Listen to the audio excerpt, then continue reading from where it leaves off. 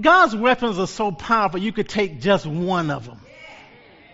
You could take one of them and whip the devil upside his head all day long.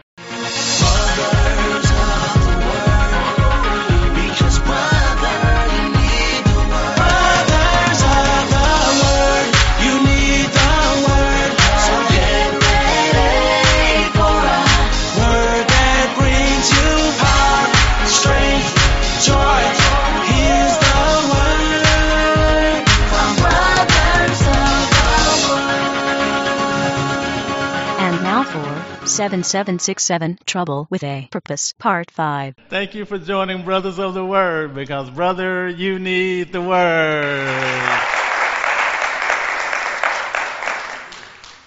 Just a little humor. Leroy goes to the revival, and he listens to the pastor.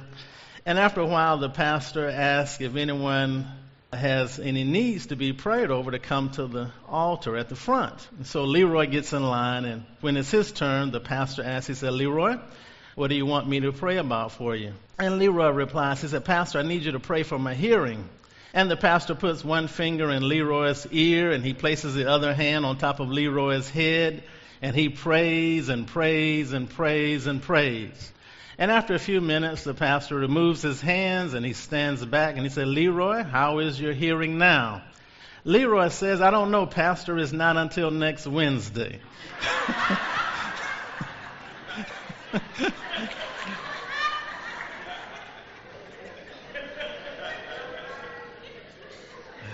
Well, I've been in the middle of sharing in a particular series on trouble with a purpose. Trouble with a purpose, and today is part 5. Today is part 5 of that series, Trouble with a Purpose. Flip over in your Bibles, if you will, to 2 Corinthians. 2 Corinthians chapter 1. 2 Corinthians chapter 1. And we'll just read a couple of verses there, verse 3 and 4. 2 Corinthians chapter 1, verse 3 and 4. When you get there, say amen. 2 Corinthians chapter 1, we'll begin with verse 3 and read verse 4. It says, "Blessed be God, even the Father of our Lord Jesus Christ, the Father of mercies and the God of all comfort, who comforteth us in all our tribulation or trouble, that we may be able to comfort them which are in any trouble by the comfort wherewith we ourselves are comforted of God." And so we're talking about trouble with a purpose, and this is part 5. Trouble with a purpose, part 5.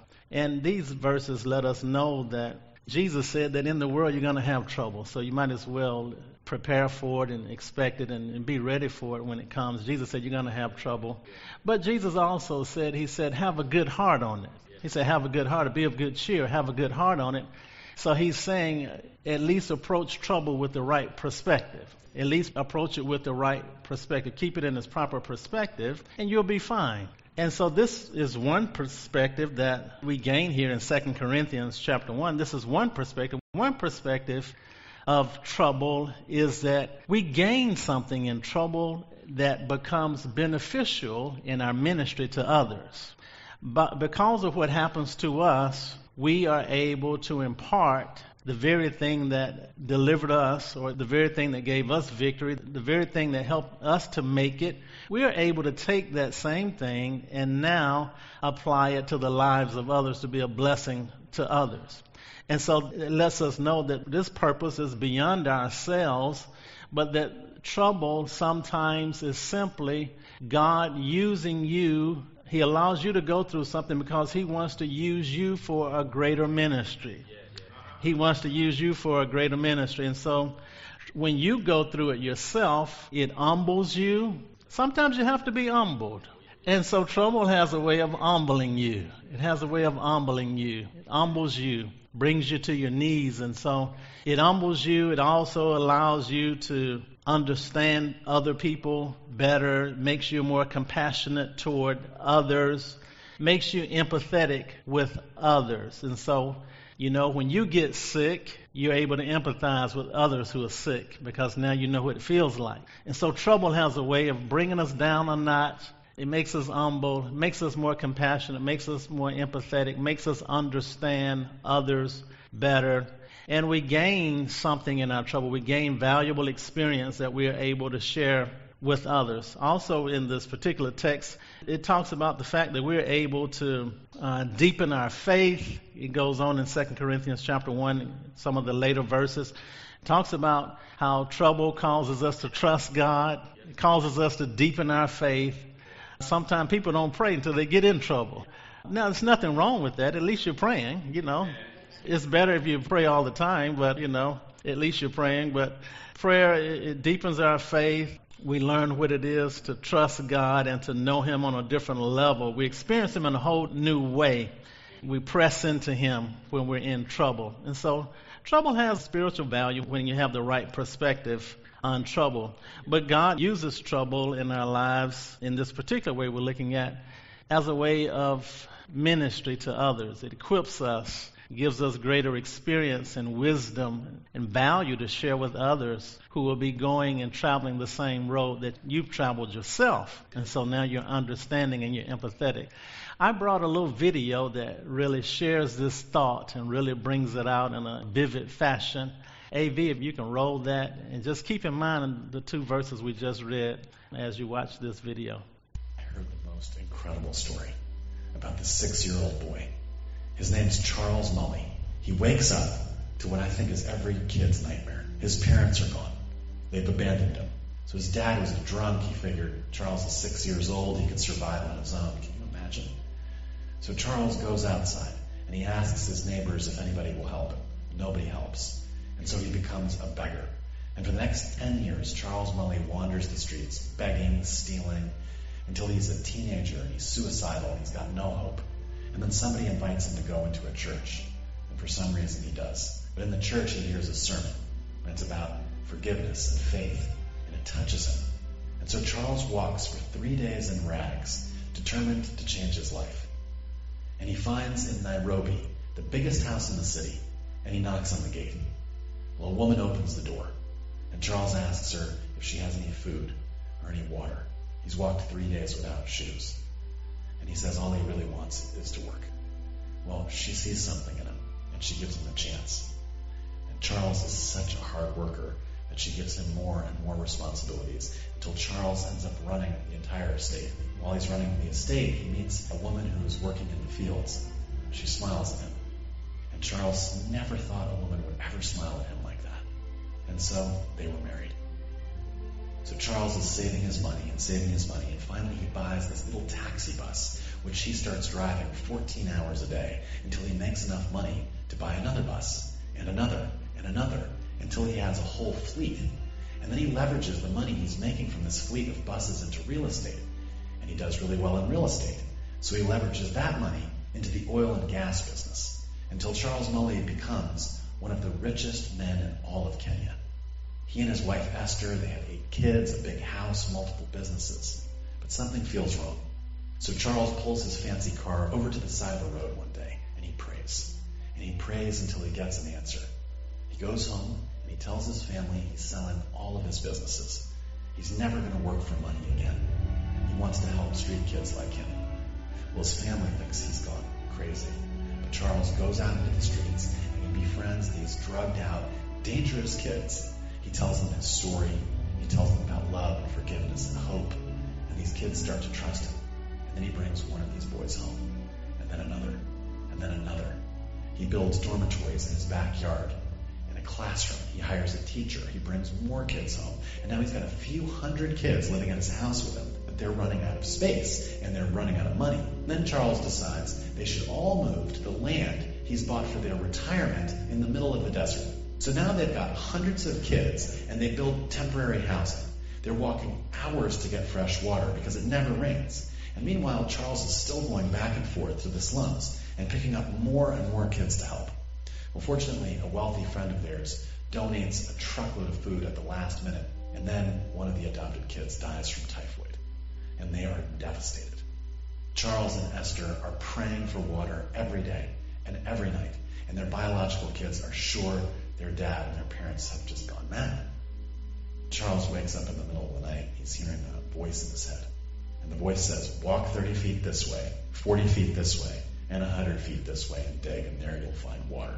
And And the workers just quit. They say, no way. There's no underground wells in the desert. And in the meantime, some of the kids are digging this hole that gets deeper and deeper until it's 20 feet down. And of course, there's nothing but dirt until they hit rock bottom.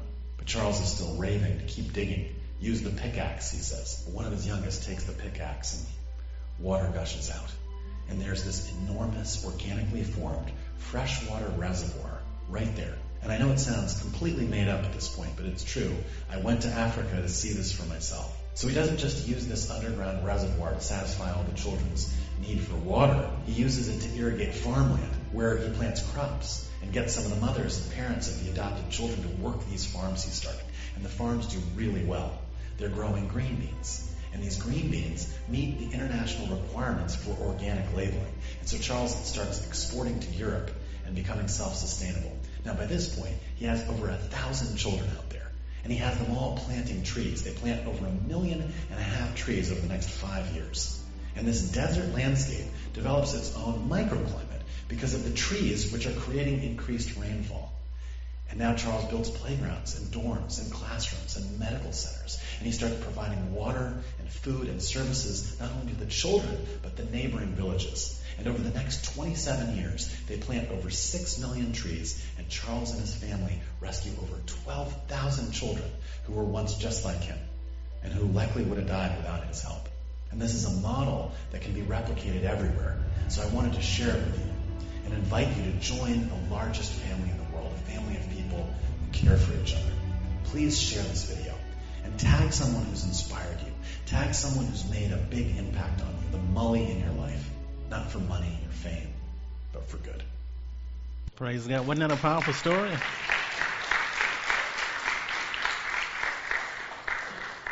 He wouldn't have had a heart for troubled children if he hadn't had trouble himself as a child. And so God used what looked like trouble and actually developed a ministry that he was able to use and relate and understand other children. And so that's one of the purposes of trouble in our lives. It's not always about you. God is trying to reach other people, and he wants to do something greater through your life. I began to search God's word, and I just wanted to know, Lord, what are your purposes for trouble? This is one we found here in 2 Corinthians. And there are a variety of purposes for trouble, and I jotted down some that I'll share with you as time permits. But here's another one I found. Flip over to 2 Corinthians where you are, but flip over to chapter 6. 2 Corinthians chapter 6. Here's another purpose for trouble when trouble comes into your life. In verse 6 and 7, now in this particular chapter, there was quite a bit of trouble, quite a bit of turmoil, quite a bit going on, a lot of afflictions and persecutions, imprisonments, beatings. And so there was a lot of trouble that was stirred up against the ministry, a lot of trouble. They were in a lot of trouble. But in verse 6 and 7, the apostle talks about how they overcame the trouble. In verse 6 and 7, he says, by pureness, by knowledge, by long-suffering, by kindness, by the Holy Ghost, by love unfeigned, by the word of truth, by the power of God, by the armor of righteousness on the right hand and on the left. And I began to see it. I said, Lord, I see what you're saying. They overcame trouble because the purpose of trouble in this instance was so that they can use all of the armor and all the artillery that you have given us as believers. God has equipped us. We have equipment. We have artillery. Folks, we are loaded. We are loaded. God has loaded us with his weapons. God has loaded us with armor. God has given us everything in the kingdom of God. Now, if you didn't have any trouble, you would never have a chance to use all of that stuff. And so I began to say it. I said, Lord, I see it. You give us trouble so we can use some of this artillery. So that we can use some of our weapons. You know, think about this. Think if you had a football team and they just practice and practice and practice and ran plays and practice but never had a game. If they never had an opportunity to use all the things that they had developed, to use their secret plays, all these different designs that they did in practice, think if it was only practice. Well, that's the way it would be if we never had trouble. Trouble gives us an opportunity to show off what we have, to show off what we've been working on. You've been going to church all your life. You've been going to Bible study all your life. You've been reading the Bible all of your life. Trouble gives you the opportunity to now show what you have, to show what God has given you. And so this is the opportunity. So when trouble comes, I now get to dust off my faith and use my faith. When trouble comes, I get to dust off God's word and dig into those scriptures. All the scriptures I've been learning since I was a little boy. I get to now use that word in my life. You get to use it. So trouble allows you an opportunity to use everything that God has given you.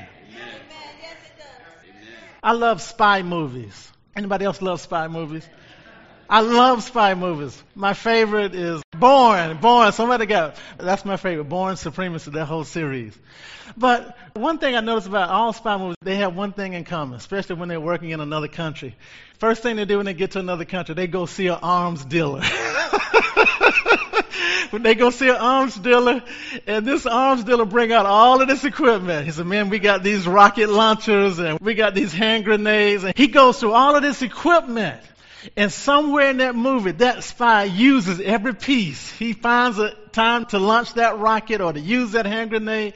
And so that's the way we are. We got all of this equipment. So, man, sometimes you ought to be glad to see trouble because now you can launch that rocket. You can use that hand grenade. You can use all of the artillery that God has given us. And so we get to use all the forces of the Spirit. We get to use all the gifts of the Spirit. We get to use all the fruit of the Spirit. We get to use all the armor of God. All of heaven is at our disposal. We get to use all of the ministry of angels. And if you understand your covenant that you have with angels and how they work for you, the Bible said that they're sent to minister for the heirs of salvation. And so you got an angelic force at your disposal. You have the Holy Spirit, God Himself, living on the inside of you, at your disposal. No wonder Jesus said, He said, you're going to have trouble in the world, but cheer up. I've already overcome the world. And I'm on the inside of you, and you're going to overcome the world as well. See, so I begin to see all of this equipment, all this armor we have. Man, we have the love of God. The love of God can't be resisted by anything. The Bible says love, it never fails. Folks, God's weapons are so powerful, you could take just one of them. You could take one of them and whip the devil upside his head all day long. Just one. I could just take love. I could just take love and whip him all day long. Just love alone is powerful enough to whip him. Just one weapon. That's just love. And then when you start adding in joy, you start adding in peace and patience and gentleness and goodness. And you add in the Holy Ghost on top of that. And you take the shield of faith. And you take the sword of the Spirit, the Word of God. Man, you start adding in all of these things. So anyway, that's the second reason I found for trouble in our life. It gives you an opportunity to use your equipment. Some of you ought to go looking for trouble sometime. You ought to go looking for trouble. You know, sometimes, you know what God did when Pharaoh was messing with the children of Israel? You know what the Bible said? The Bible says God hardened his heart. Now, check this out. God was sending a prophet to Pharaoh and said, let my people go. And then God would harden Pharaoh's heart so he wouldn't let him go. Anybody ever thought about that? Well, the reason God was doing that, God wanted to use some of this stuff. God wanted to show his power. God says, you're going to let him go, but not just yet. I want to show off a little bit first. So I need an enemy. I need an enemy just so I can show my power. You wouldn't know God was a healer if you never got sick. You wouldn't know the power of God. There was a man born blind, and they asked Jesus, who sinned, this man or his parents? Jesus said, neither. This man was born like this for the glory of God to be made manifest. God wants to show himself.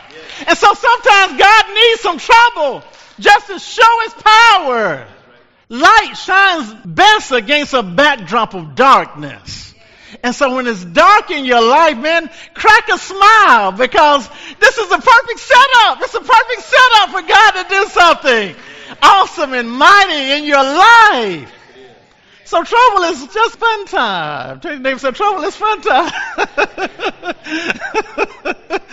That's one of the purposes of trouble. Trouble is fun time. It's fun time.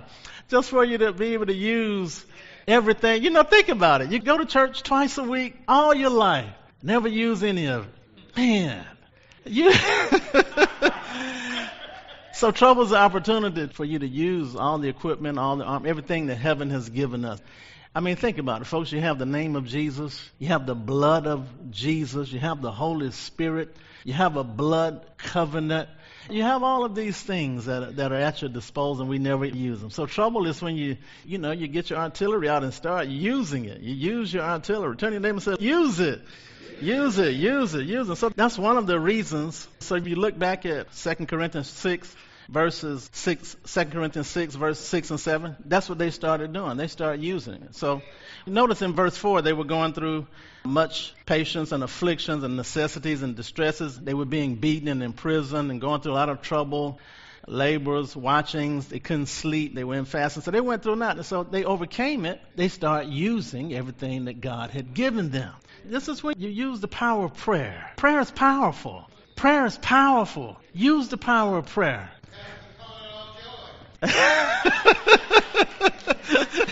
Brother Eddie Lowe was preaching back then.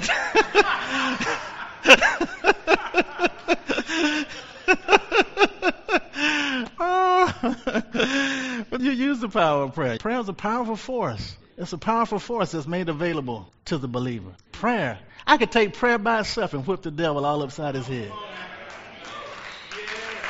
I could take prayer by itself.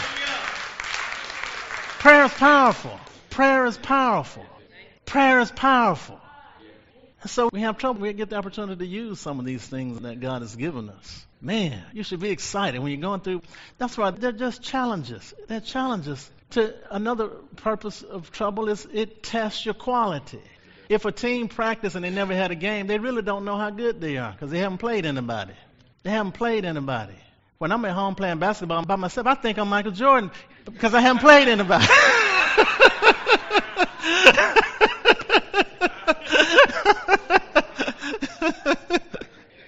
And then after I play somebody, then I think I'm LeBron.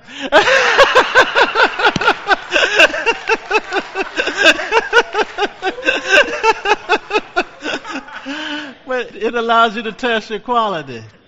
You test your quality. You find out what you really are. And so trouble is a measuring. And so God allows trouble so you can see where you are. You can see where you are. You can see if you're weak. You can see if you're strong, what areas you're weak in. So trouble is a measuring gauge. We can test the quality. That's what the Bible says. That's 1 Peter chapter 4, verse 12. Think it not strange concerning the fiery trial, which is to try you, as though something strange has happened to you. But no, it's to test the quality. It's to test your quality. It's to test your quality. And so that's one of the purposes of trouble, is to test our quality. But anyway, I went through God's Word and I found maybe about 10 things, what the purpose of trouble in our lives. I found about 10 things. And I don't have time to go through all of those, so you all have to come out on Thursday, too. You all have to come out on Thursday to get the rest of them.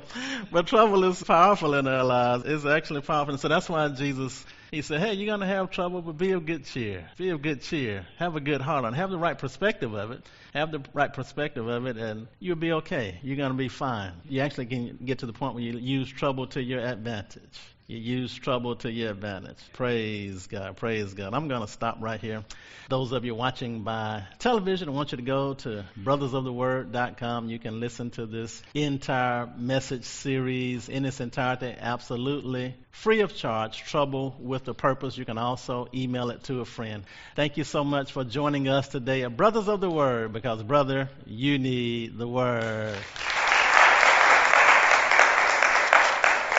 You are listening to brothersoftheword.com. This was part 5 of the series titled Trouble with a Purpose by C. Elijah Bronner. This message is number 7767. That's 7767. To listen to over 1,000 free messages or to send this message number 7767 to a friend, go to brothersoftheword.com. If this message has been a blessing to you and you would like to help support this ministry, go to iwanttogive.com. That's iwanttogive.com. Listen to brothersoftheword.com often because, brother, you need the Word. Brothers of the Word.